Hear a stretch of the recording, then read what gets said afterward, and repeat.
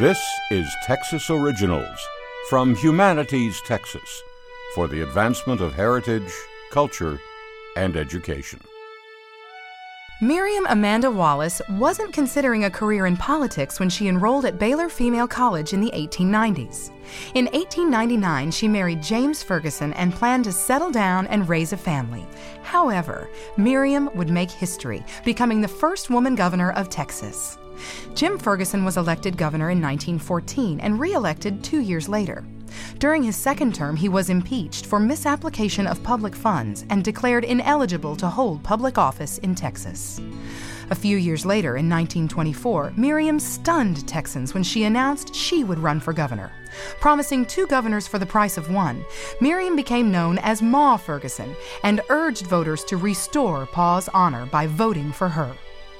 During the campaign, Jim vowed to do the governing if Miriam won. Many women were furious at Jim's plan to govern over his wife's shoulder, but the unusual plan worked. At the age of 49, Ma Ferguson became Texas governor.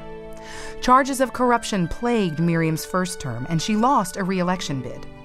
6 years later, Miriam ran again, this time successfully, returning to the governor's mansion for a second term.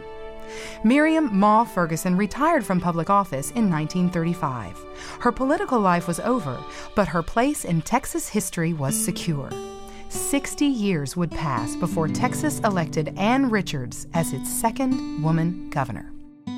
More information about Miriam Ferguson and other Texas Originals is available at texasoriginals.org. This program is produced by KUHF, Houston Public Radio, and Humanities Texas, with funding from the National Endowment for the Humanities.